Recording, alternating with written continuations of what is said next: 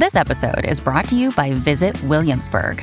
In Williamsburg, Virginia, there's never too much of a good thing. Whether you're a foodie, a golfer, a history buff, a shopaholic, an outdoor enthusiast, or a thrill seeker, you'll find what you came for here and more.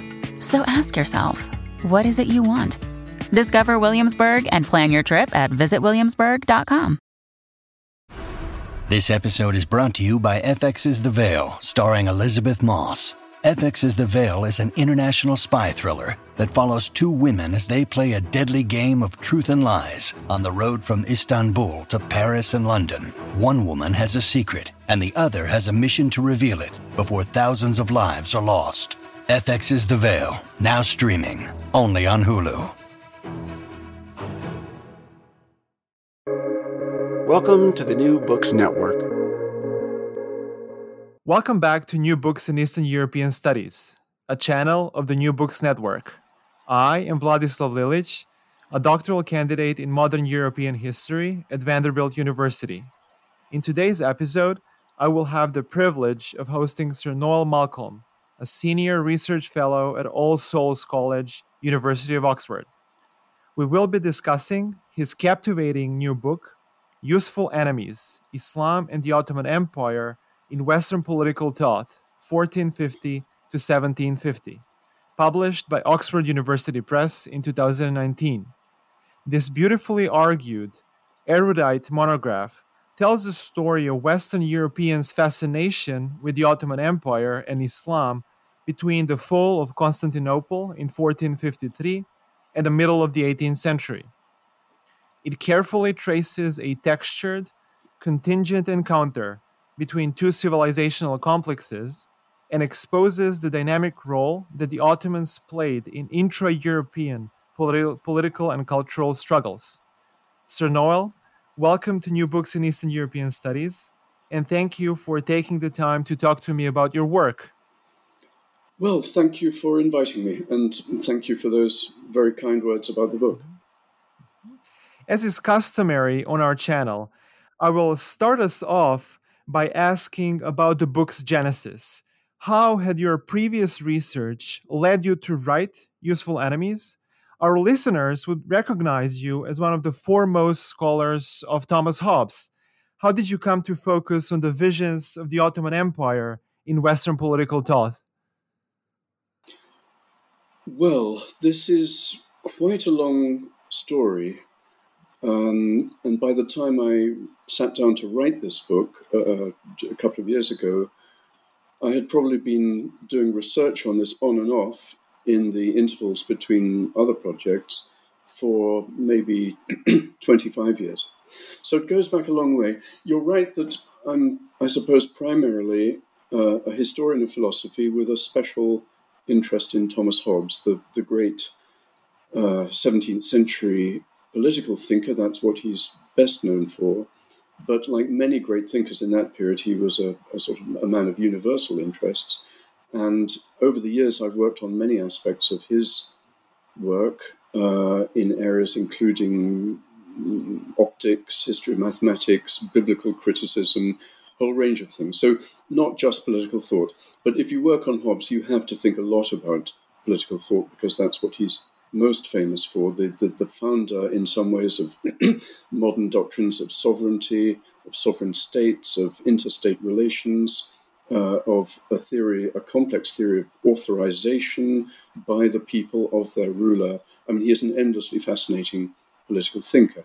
And so also in my, from my student years, I did my doctorate on Hobbes, but thereafter as an academic, I was teaching much more generally history of political thought.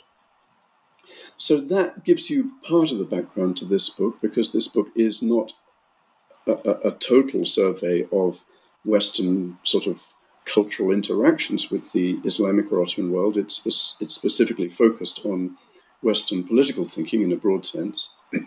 That gives you part of the background. But the other aspect is a rather separate stream of my research interests over the years in the history of the Balkans, of Southeast Europe. I've sometimes read sort of strange comments in reviews or articles about my work, saying very confidently, oh, he got interested in the former Yugoslavia because of his interest in Hobbes, because Hobbes talks about a state of nature, which is a war of all against all and people just killing each other. I mean, that is absurd. That is not why I got interested in the Balkans. It's itself a long story, but when I was a student, I started just going to that part of Europe out of interest.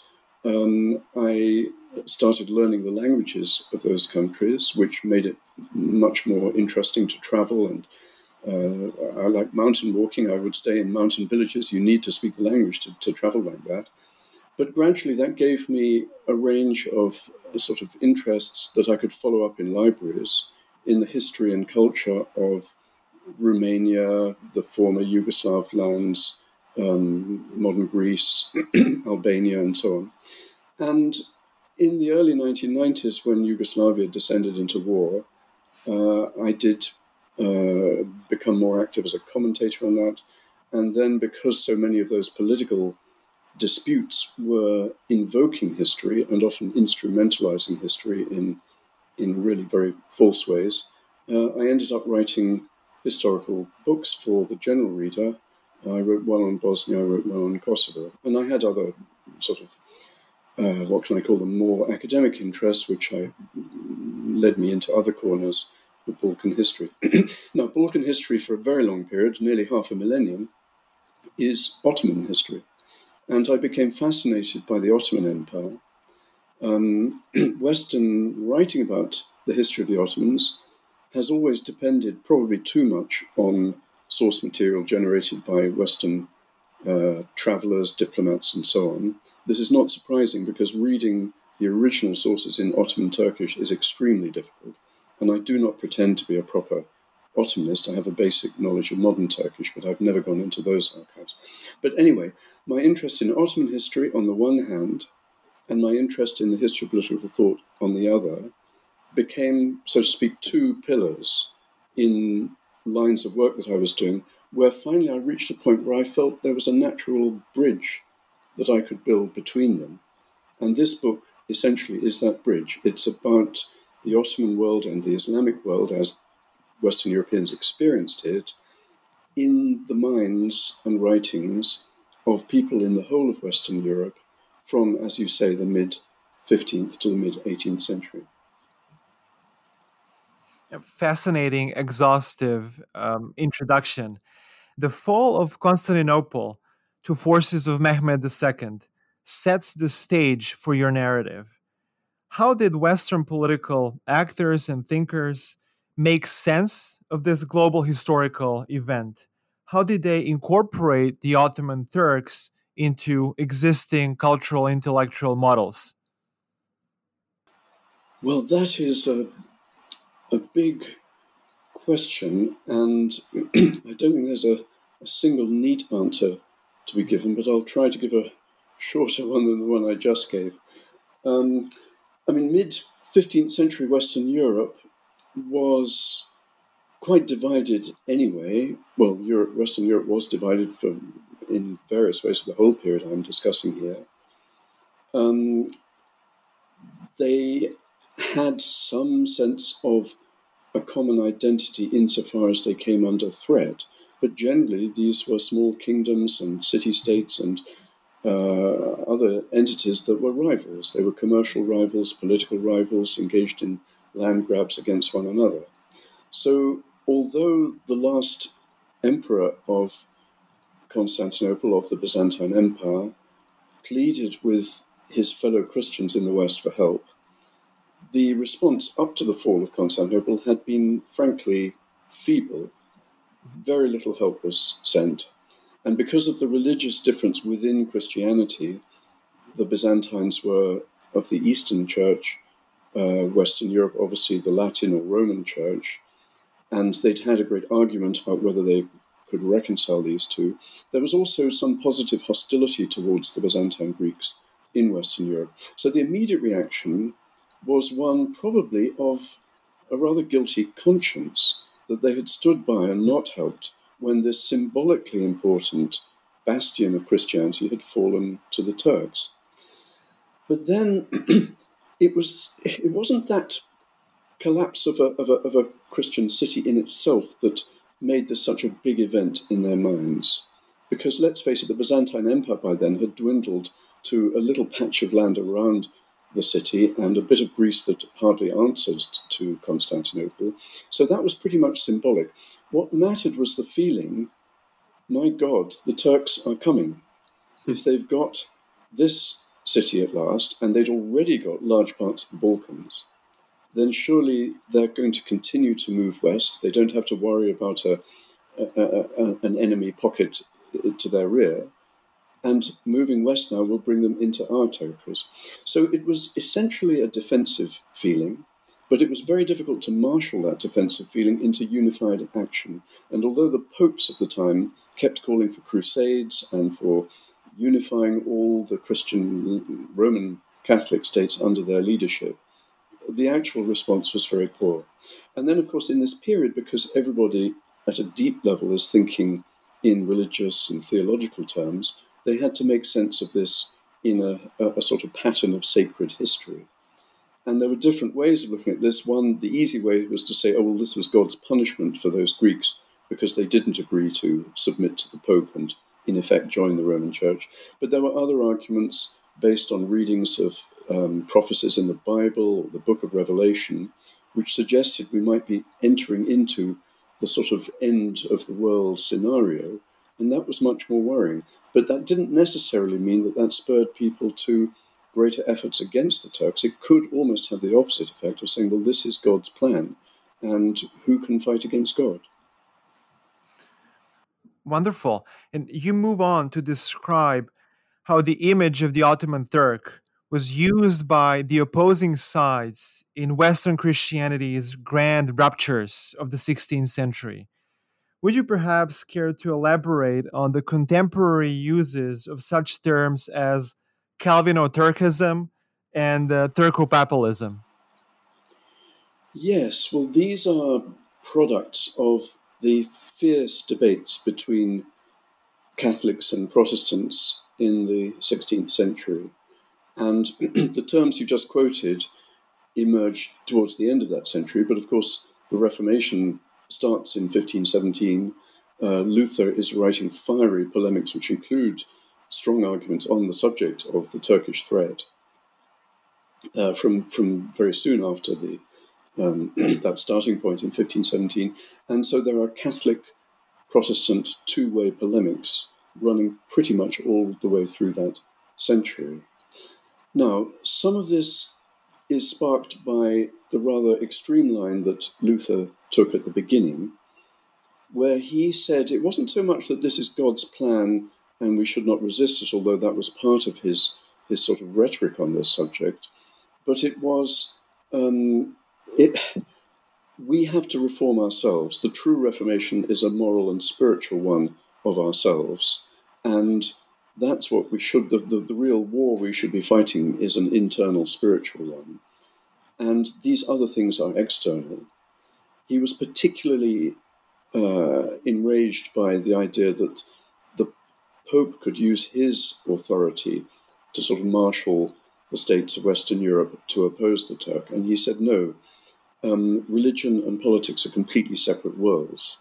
And if a ruler whose territory is attacked wants to defend his territory, well, that's just a secular thing. But we as Christians have no duty to take part in that as Christians.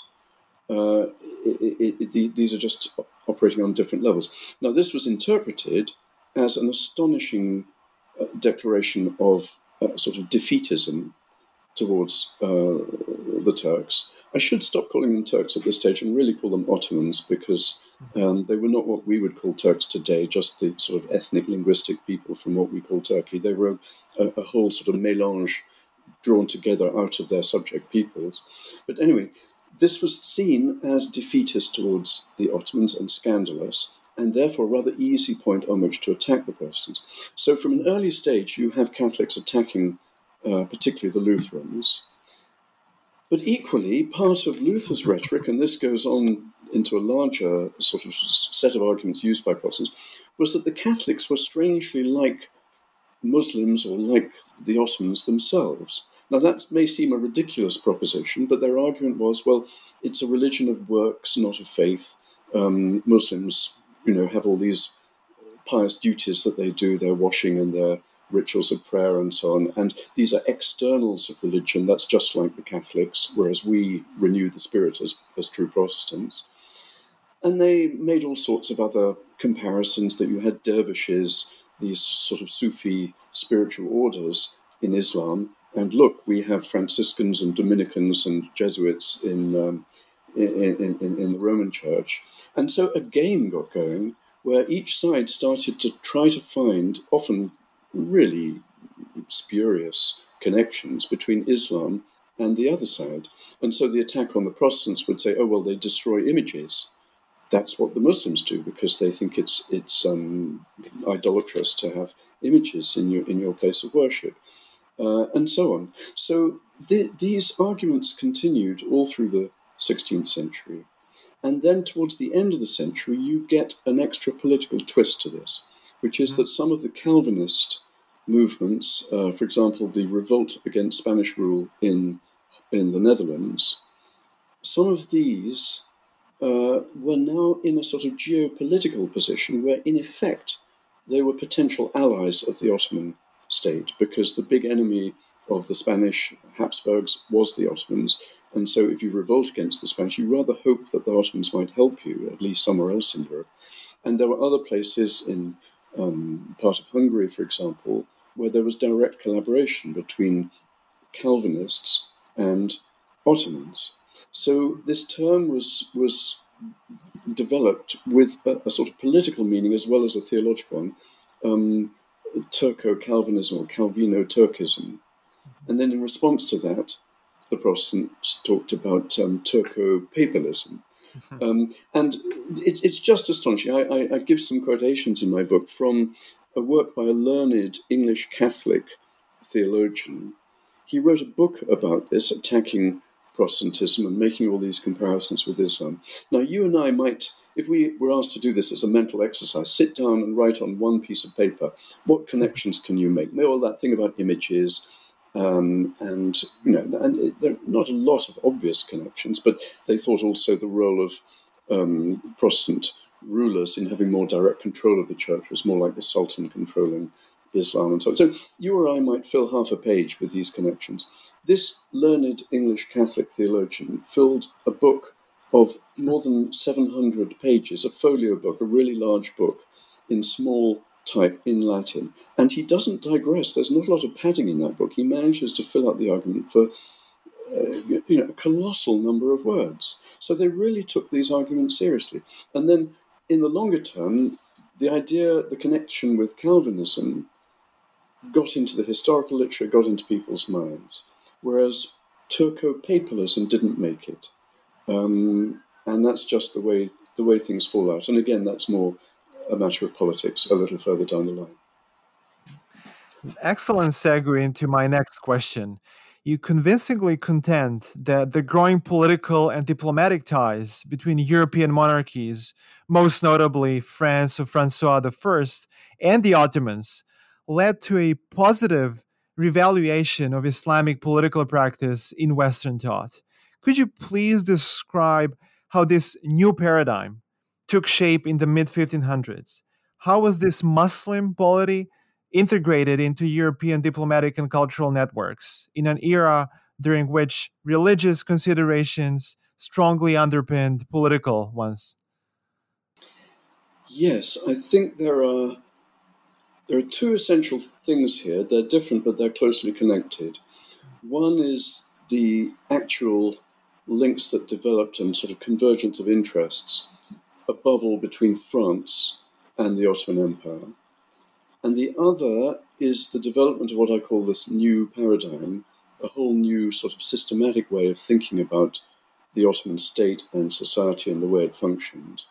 And the connection is that new paradigm was developed primarily by French writers and on the basis of information brought back by French scholars, diplomats, travelers who'd benefited from that special special connection with the Ottoman Empire. So to start with the first of those, as you say, it was the French king Francois I, from the 1520s onwards, who developed really quite a strong alliance with the Ottoman Sultan, Suleiman the Magnificent. Now, you have to just think of the map of Western Europe at this time. You've got France, a big independent kingdom.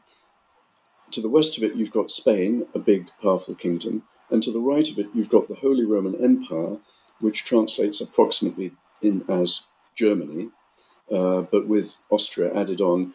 And these are all Habsburg territories. And for a significant part of this time, they're ruled by the same man, the Emperor Charles V. Towards the end of his life, he divides them, and then you have Spanish Habsburgs and Austrian Habsburgs. But just think of the position of France. It is sandwiched between two very powerful, hostile Habsburg entities. And it's the basic political maxim, my enemy's enemy is my friend. So Francois realized he had to get his enemy's enemy, and the biggest enemy that the Habsburgs had, both in Spain, but even more so in Germany and the Central European lands, the biggest enemy was the Ottoman Sultan. So he makes this alliance, and of course it scandalizes the rest of Europe when they find out about it. He tries to manage things secretly, but there are some things you can't be very secret about, including inviting an Ottoman war fleet of 100 ships to spend a whole winter in the southern French port of Toulon, and then joining with them in an attack on a neighboring territory in a joint French-Ottoman campaign. I mean, this is just extraordinary. So that's the key connection. That's the strongest one. It's not the only connection, because even before that and continuing after that, there are moments when some of the smaller Italian states have been in de facto alliances with the Ottomans. But this French connection is the biggest and most prominent. And as I say, because it's more sort of formalized and it involves diplomatic relations, you get a lot of French scholars, you get some of the diplomats themselves writing things.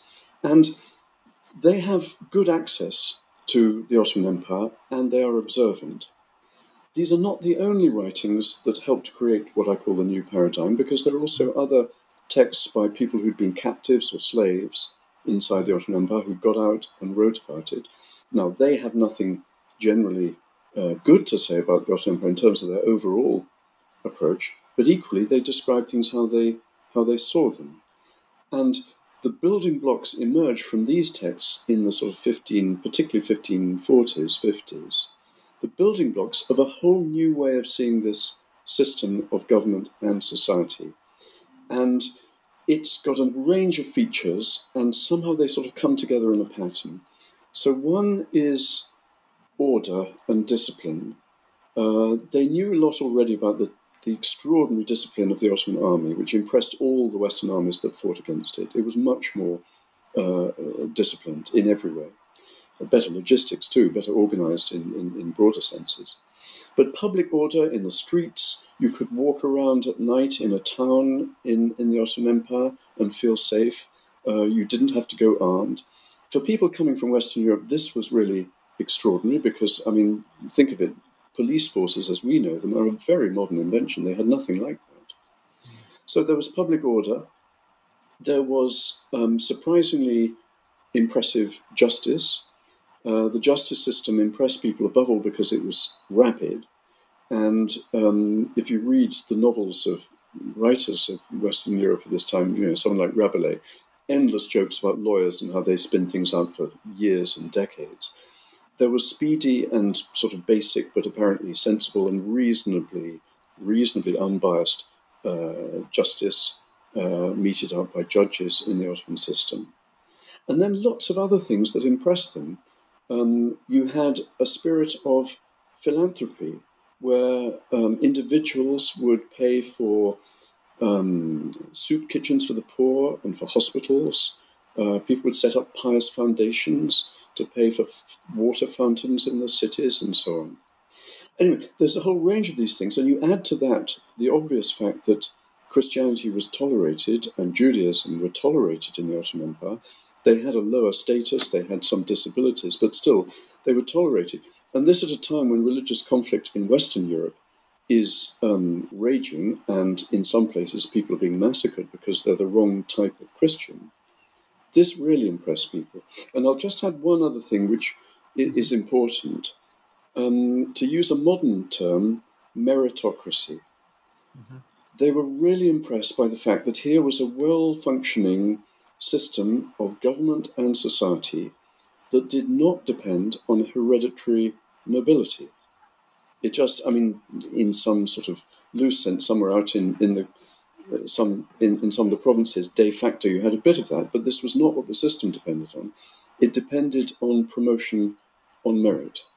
And you could start absolutely at the bottom. In fact, you did start at the bottom because a lot of the people who became the administrators were brought in the so-called collection of slave boys and turned into public servants or janissaries. But the meritocracy amazed them. And how could you, if you came from aristocratic France or England or Austria or Spain or Italy, you thought, how is it possible to set up an imperial power that functioned so well without nobles? And that would really set you thinking about your own society. So all these things came together into a new pattern, and I think it really comes together particularly in the writings of the great French political theorist of the late 16th century, Jean Bodin. And he's obsessed with the Ottoman Empire. He's very interested in Islam too. And he brings these things together, and his book, The Six Books of the Republic, is the most widely read political treatise of the last quarter of the 16th century. So what I've called this new paradigm, it really gets spread around the whole of Europe, partly as a result of his writing. Sir Noel, you forcefully reveal the fact that early modern Western Europeans saw the Ottoman Empire not only as an opponent on the battlefield, but also as an intellectual resource, as already mentioned in the course of our conversation. Nowhere is this clearer than in the cases of Niccolo Machiavelli and Tommaso Campanella, perhaps. Would you briefly describe how these canonical Western European thinkers mobilized narratives of Ottoman statecraft as tools in their own deliberations on what we would now call raison d'etat? Yes, well, Machiavelli, the great Florentine political theorist of the first couple of decades of the 16th century, is a key figure in this story, although he doesn't write a great deal directly about the Ottomans. There's a very interesting chapter in his most famous treatise, the Prince, where he compares the Kingdom of France with its nobles, who are often creating civil wars and collaborating with invaders and so on. He compares that with the Ottoman Empire, which doesn't have such people, and he gives quite a shrewd assessment of the relative advantages and disadvantages of these. But what Machiavelli does that really feeds into this later tradition of what became known as reason of state theory is that he thinks in a very penetrating way about the social and political role of religion. Now, a lot of his work is based on a study of Roman history. His much bigger book is Discourses on the Roman historian Livy.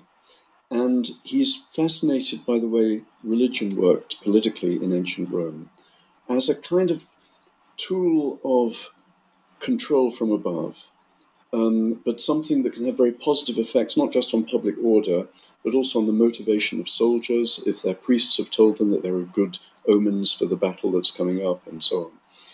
And he creates, in the way he writes about these things, he creates a kind of template which the next generation of writers, equipped with more information, thanks partly to these French people and others, writing books in the middle of the century, the template is there for people to think a lot more about Islam and how it is part of the strength of the Ottoman system.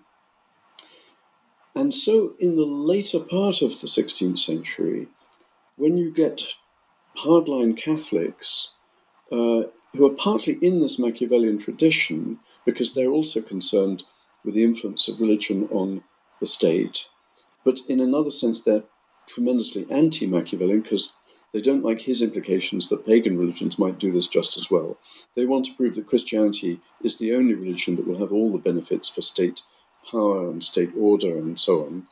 So you get a strange engagement with this issue. And of course, they have to think about Islam and the Ottoman Empire too. And some of them, this is one of the points I've tried to make, and I don't know if you have a question coming up on this. If so, I'll hold it over. Some of them really create what we now call the whole theory of Ottoman despotism or Oriental despotism. But that's a slightly different issue. You asked me about Machiavelli to Campanella, so I'll come back to the religious story and Campanella. Now, Campanella is an extraordinary figure. This is at the end of the 16th century and the beginning of the 17th. He's a Dominican friar, intellectually very adventurous. He gets in trouble with the authorities in the 1590s. He's tried and sort of given a warning about heresy, which means once you've been warned, if you're convicted again, you can be handed over to the secular power to be executed. And he's got very strong religious and political views, which on the face of it are tremendously pro-Habsburg. He's in southern Italy, which then was under the rule of the Spanish Habsburgs. And so you would think, well, he would at least on the political front be a great supporter of Spanish Catholic rule. But the extraordinary thing is that later in the 1590s, he takes part in fact, I think he's the key organizer of an anti-Habsburg revolt, which was meant to rise up and collaborate with an Ottoman fleet, leading to the Ottoman conquest of Italy. And this is just completely extraordinary. And I've tried to piece together the thinking behind this. And to be honest, for me, it was the most sort of interesting and surprising element in all the research I did for this book. Because he was arrested. The revolt failed very quickly. The Ottomans never landed. It fizzled out very quickly. He was arrested. And then, of course, he was tried again for heresy. And he could have been executed for that, but he pretended to be mad while being tortured for many, many hours non-stop. And since they couldn't get a confession out of him, they just left him to rot in jail for another 25 years. And one of the first things he did in jail was to write a little book called The City of the Sun, which is the most famous thing he wrote. It's quite short, and it's a sort of utopia describing a wonderful city and state in some distant land. And this is the work that so many people have looked at and tried to understand. And, well, I don't want to boast, but I think I've cracked it. I think I've understood it in a way that nobody else has. And what he's describing there is actually full of hints involving Islam and the Ottoman Empire. And a lot of that new paradigm that I mentioned is built into his model utopian state. And it's not a Christian state, and it's not specifically a Muslim state, but it's, in a funny way, a sort of mixture of the two. It's a kind of halfway house, and it's a sort of worldly utopia. And what I think he was doing in his revolt was preparing for the end of the world. I mean, I mentioned this a little earlier on, that everyone in the background had theological, religious assumptions. And of course, prophecies in the Bible, Book of Revelation, they cared deeply about the significance of this. And he thought the end of the world was coming. There were prophecies that said the Ottomans would conquer Italy, or perhaps conquer half of Europe. But then, in the great turning point in the story, their leader would be converted to Christianity, and then they would help to bring about the end days when all the nations are converted to Christianity and they gather in Jerusalem and the heavens open and so on. But his great plan was that in order to get the Ottomans, these Muslims, into this sacred history, doing the right things, he needed to create a kind of halfway house ideal society that would incorporate enough of Islam that they would recognize that this was all incorporating their values, a halfway house that would sort of lead them on somehow to Christianity. And I think that's what he was describing in the City of the Sun. So although, I mean, all my friends above a certain age from former communist countries, they all know this text by Campanella because it was taught in all the schools in places like Russia. It was depicted in their textbooks as proto-socialist, proto-communist, totally secular, new ideology they have no idea how different it is from that. I mean, it's one of the most bizarre but fascinating expressions of a deeply, deeply religious mentality. But at the same time, it incorporates a lot of that new information and interpretation that the so-called new paradigm embodied. A splendid piece of historical analysis. Thank you. And indeed, I do have a question about despotism, which features rather prominently in the latter part of the book. Despite such creative, transformative uses of the Ottoman system in European thought, you write that the underlying assumption of the great majority of early modern writers in Western Europe was that Ottoman rule was based on oppression. The idea that the rule of the Sultan was inherently despotic had a long career and survived deep into the 20th century. Could you tell our listeners something about the origins of this despotism discourse and explain how it evolved from Machiavelli's to Montesquieu's times? I know this is a rather big time frame. Well, it is a big time frame, and it's, as you say, quite a large subject in the book. And I'm conscious of the fact that I have not been giving you short answers so far, and this one will not be short either. But it is, I think, a really fascinating theme that runs through these centuries. So we start with the question, why do you need this category of despotism? Because traditionally, theory said, well, you have monarchy, and they all wrote treatises saying how good monarchy was and how a good king would rule. And then if that goes wrong, you have tyranny. And tyranny is evil monarchy, exploitative for the king's own interest, not for the good of the people, and so on. And that seems to exhaust it. That's positive and negative. Whereas despotism is a third category. And what's interesting is the way that it was brought into the debate.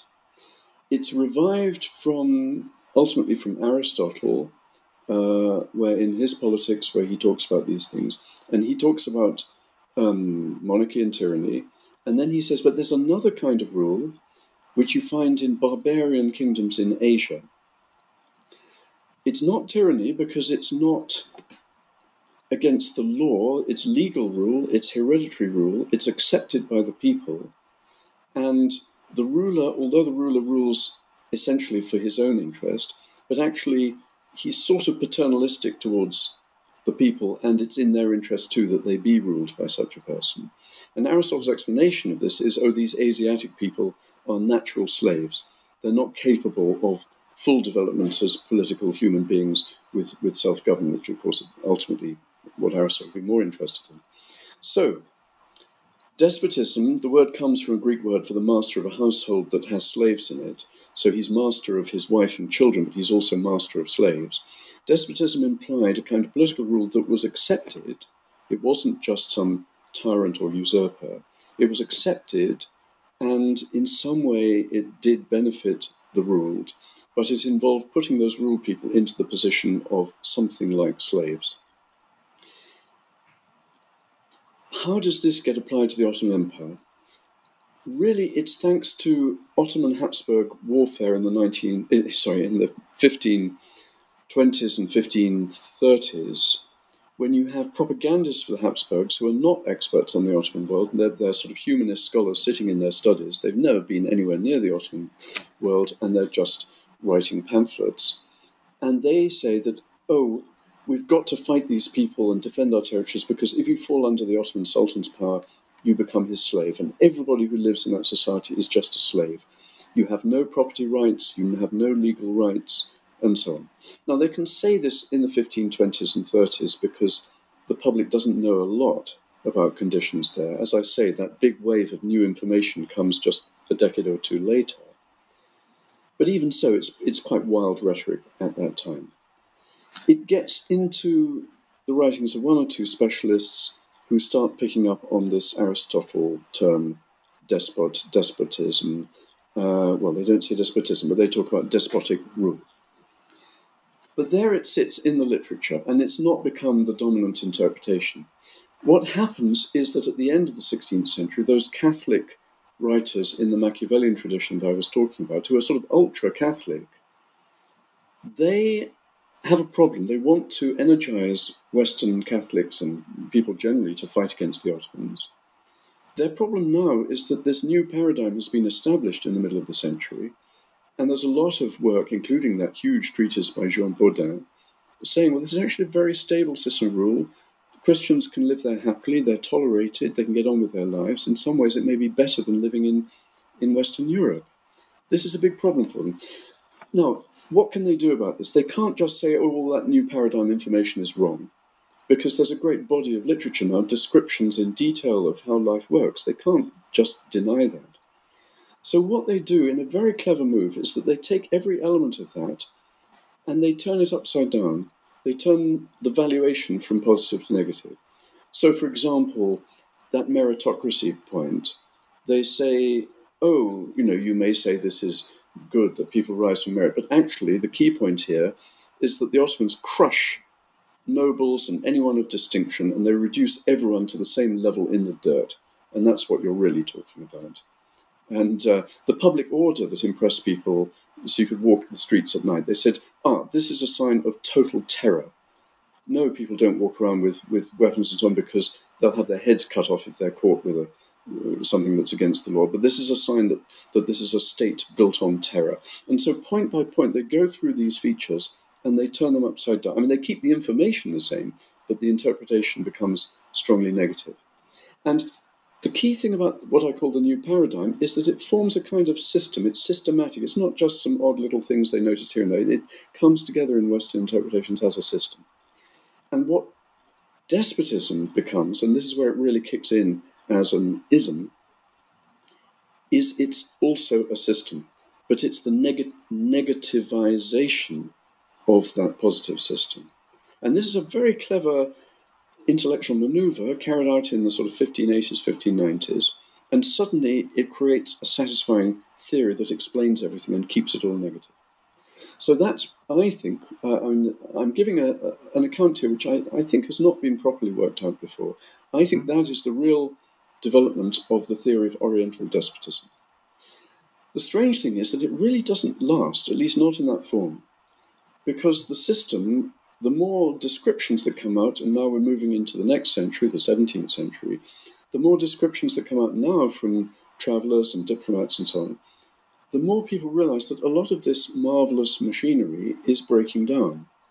And, the sultans are sometimes at the mercy of their corps of soldiers who can riot and make demands and have them cut off the Grand Vizier's head, or on one famous occasion, actually execute the sultan themselves. And there are various other things that people notice, the corruption, the sale of offices, so that meritocracy point is being eroded all the time. The Ottoman state is desperate for money, and it's selling offices, as all Western states did in this period. And so within a generation, the idea of despotism as a negative but efficient system is already beginning to crumble. And through the 17th century, increasingly, people talk about despotism in a way that is not just negative in valuation, but it's sort of negative in practical terms. This machinery is partly broken machinery, and that adds to the suffering of the people who wants to live in a very corrupt society, and so on. And that takes you through the 17th century and up to the debates in the early 18th century, particularly in France. You asked me to carry this through to Montesquieu. I realize I've been talking a long time now, but would you like me just to carry on to take in Montesquieu now? Yes, please. Okay, well, the debates in France, these are significant in some sense because of one individual, and that is King Louis XIV, the great absolute monarch of France who extends his power, reigns for an extraordinarily long time in the second half of the 17th century and into the 18th. And is one of the things he's doing is concentrating power in his hands. He builds the great palace of Versailles, gathers the hereditary nobility in to keep them under his control. There's enormous centralization going on there. And the reduction in real power of the hereditary nobility is deeply troubling to a lot of people in France at that time. And so these arguments are both domestic arguments and arguments about the Ottomans. But in some ways, the motive is domestic. The argument is you're making France more like the Ottoman state. Having strong, fairly independent nobles is an essential feature of the French constitution. And if you weaken that beyond a certain point, you end up with a king of France who is himself a despot. So this is why despotism is an active term in French debate in the early 18th century in particular. And one of the people who's absorbed all of this and is strongly on that pro-nobility side of the argument is Montesquieu, one of the most important French philosophers and political thinkers of the 18th century.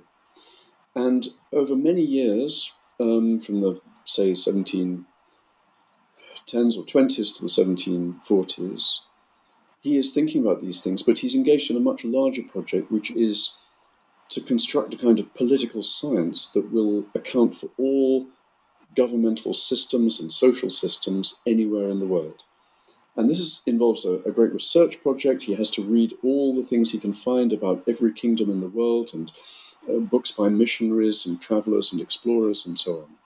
And he tries to synthesize these, and eventually he ends up producing this great treatise, De l'Esprit des Lois, The Spirit of the Laws, 1748. And in this he says, well, there are three essential forms of state: monarchy, republic, and despotism. Republic means a non-monarchical constitutional state. Monarchy means a constitutional monarchy. So those two have constitutional norms built into them. Despotism is the outlier of the three because that's the one that's built on pure power and pure will. And he constructs an elaborate system to explain all this in terms partly of climate. In hot countries, people behave differently and it's more suitable to subject them to arbitrary will, whereas we who live in France could never be treated like that because the climate doesn't permit it. And he puts in all kinds of factors. It's a heavily overdetermined argument, and this has given endless work for historians and interpreters to do over the years to try to work out what he's really basing his argument on. But one thing is clear, that despotism is for him the ultimate negative. But as he develops his theory, he does say something very interesting, which it's not that he's reviving any aspect of the new paradigm, but he recognizes there is some sort of system there that is keeping despotism going. If it was total individual will and terror, obviously it would fall apart. You can't run a state over time on that basis. And he realizes that if you can talk about total will and absolute power, you have to bring in some other factors that are restraining that. And so what I say in the book, it's a sort of little way of sort of summarizing this. In a sense, he breaks it down into two things. He breaks despotism into two things. There's the despot and there's the ism. And the despot is this pure negativity, lust for power and just everything by whim with no logic or reason to it. But the ism part is the other factors that, in a sense, work against that. But because they control it, they actually keep despotism going as a functioning system. So it's a very complex and interesting theory that he develops. And he's extended the previous concepts of despotism quite a long way. And he's developed a whole structure of argument that goes deeper. So in a sense, this is the culmination of a long Western history of talking about despotism. But as I try to show in my final chapter, he really overdoes it. He becomes quite an easy target for critics. And although some people carry on theorizing about Oriental despotism into the 19th century, as a central concept in Western thought, it sort of falls away because he just went too far. Wonderful. And I would like to end this wonderful interview where you end the book. Edward Said famously noted that 19th and 20th century Western knowledge about the East could never have been empirical. It was always a product of European preconceptions and grounded in an imperialist discourse that sought to master, dominate the Orient. Recently, there has been a sustained scholarly endeavor to show that European understandings of the wider world had always depended on more or less symmetrical cultural exchanges, transfers, interactions. How do your findings and conclusions position Useful Enemies, the book, between these two historiographical or scholarly poles? Well, you will have noticed that I don't agree with Said, and I make this point fairly briefly right at the end of the book. I almost wondered, having got that far, should I just finish the book? I don't need to mention Said. People will see what my interpretation is. But then I thought he's such a dominant figure in this field generally, it would be a little artificial not to mention. So I expressed my disagreement. And my disagreement is not particularly based on that last point you made about an alternative view involving symmetrical relations. It's based more on the fact that I think his interpretation is too narrow and it's rather constraining and misses out a lot of things. Now, I emphasize that his famous book on Orientalism hardly deals with my period at all. I end in the late 18th century. He starts more or less in 1800, Napoleon's expedition to Egypt, and his argument is mainly about the 19th and 20th centuries, when, of course, major European powers were colonial and imperial powers in many parts of the East, as it was broadly called, but particularly some territories with Muslim populations. And he makes some very valid points about how the scholarship generated within those Western imperial powers was often organically connected with imperial programs, imperial interests, imperial mindsets. That's fine, although people who talk about that period, which is not my period, have long made the point that in order to make his argument work neatly, he has to ignore Germany altogether, which was not an imperial power certainly not over Muslim territories, got tiny bits, relatively small bits of Africa eventually in the so-called scramble for Africa. But really, Germany was just not an imperial power like England or France, and an awful lot of serious writing and scholarship on the East, including Islam, was done by Germans, and I'm afraid he just turned a blind eye to that. Still, come back to my period. He says very little. He says a few things, and one of them is just obviously wrong about a major French text by D'Herbelot, the Bibliothèque Orientale, major work written in the 1690s, a sort of encyclopedia of Islam and the Orient, and he just gets that wrong. But I wouldn't criticize him for that. My main criticism, and this arises from the fact that a lot of other later scholars deeply influenced by Said have applied his theory directly to my period in a way that he himself did not, that the influence of this has been, I think, rather negative. Yeah. You cannot sit down and say that this is all easy to explain in terms of the Western powers' desire to dominate and rule these Eastern people, particularly Muslim people. You can't apply that to a period when they weren't actually dominating or ruling anyone. They're in the Muslim world, except for a handful of people in Tangier when the English got it briefly in the 17th century and so on. But really, that whole colonial period comes much later. And we're in a much more symmetrical relationship in the Mediterranean area and parts of Europe where, the imperial power is the Ottoman power. And often it's Western Europeans who are being captured by the Ottomans or their subordinates in the Mediterranean and taken off and sold into slavery. So that's one reason why it just doesn't fit. But the whole point of my book, I hope, is to show that the ways in which people wrote about this so-called Oriental world, this Eastern, mainly Islamic world, the range of ways in which they wrote is multiple and various and served all kinds of different interests. And some of those interests, in many cases, the interests were really directed into arguments against other Western positions. These are intra-European debates where they find useful ammunition on the Ottoman side and weave that into their arguments. As with those, slightly ridiculous arguments between Protestants and Catholics in the 16th century, but going much further than that into, or French people defending their own nobility against Louis XIV and invoking Ottoman despotism. All along the way, there are examples of people using these what information they had about the Ottomans for targeting the things that they were opposed to in their own society. Also, as I point out, you have writers in the West who say extremely positive things about the Ottomans, and indeed, is another theme that we haven't really touched on, saying positive things about Islam as a religion. This gets going in the 17th century, and there are people in the 18th who are saying almost directly that Islam is obviously a better religion than Christianity. Now, they may be saying this in order to attack the things they don't like about Christianity in their own society, but these are rather extraordinary things, and you would not guess that people could be writing like that if you just followed this rather narrow Sa'idian doctrine about why people wrote about the East. So the clue is in the first word of the title of my book, Useful Enemies. There were all sorts of different uses that people could put these Ottoman enemies to in their own writings and in their arguments. And that's what I've tried to emphasize all the way through the book.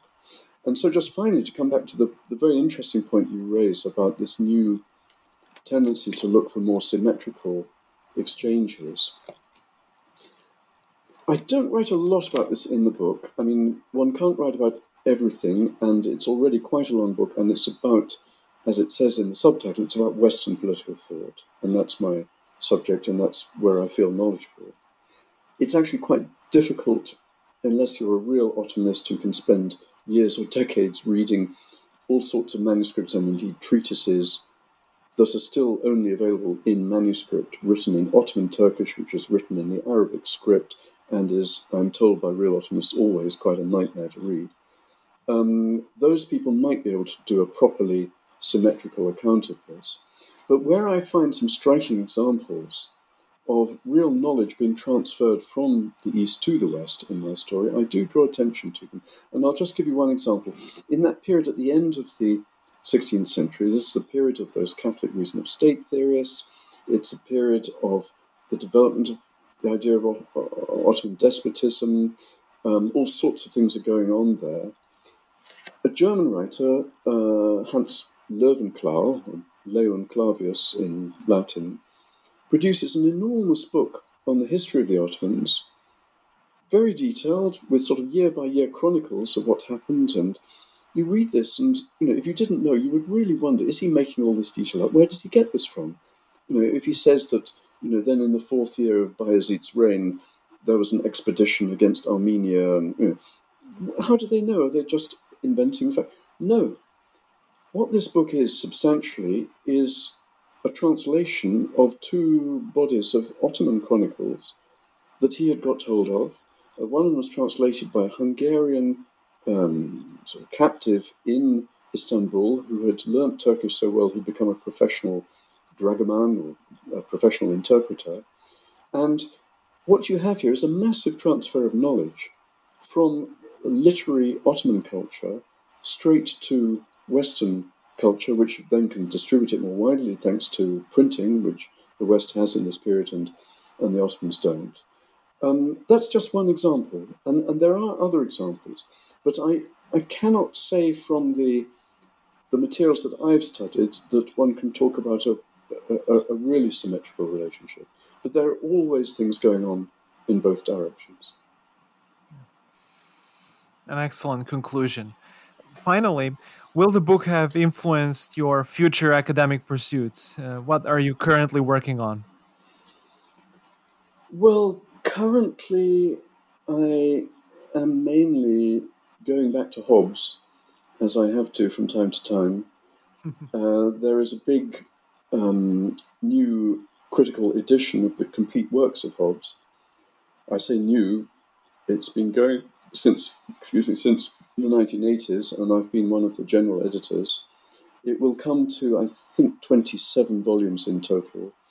We distribute individual volumes to individual editors. I have done already for that edition 2 big volumes of Hobbes's correspondence, 3 quite big volumes of his most famous work, Leviathan. I have to do another volume, which will be shorter but involve quite a lot of work, consisting mainly of his autobiographical writings, which are very interesting. And when I've done that, Then my final Hobbesian task is to sit right down and write a big biography of Thomas Hobbes. There have been some biographies in the last 30, 40 years by good writers who've written interesting things and have done some original research in the archives and so on. But I think over the years I've accumulated quite a lot of new material, and I feel a sort of duty eventually to put it all together. And biography, compared with this book, Useful Enemies, biography is a relatively easy genre to write in because you start with their birth and you end with their death. So the material broadly arranges itself. But to write the biography of a thinker and a writer is itself, that brings in other complications because at certain points you have to launch into a much broader account of the influences on their thinking, and then how far do you go just summarizing what they say in this book or that book. So I don't think it'll be an easy book to get right, but I feel I have a sort of long-term duty to do it. Sir Noel, it was an immense pleasure talking to you today. Thank you for your systematic, substantive expositions and for joining New Books in Eastern European Studies. Thank you. Thank you for having me, and it's been a pleasure. Thank you.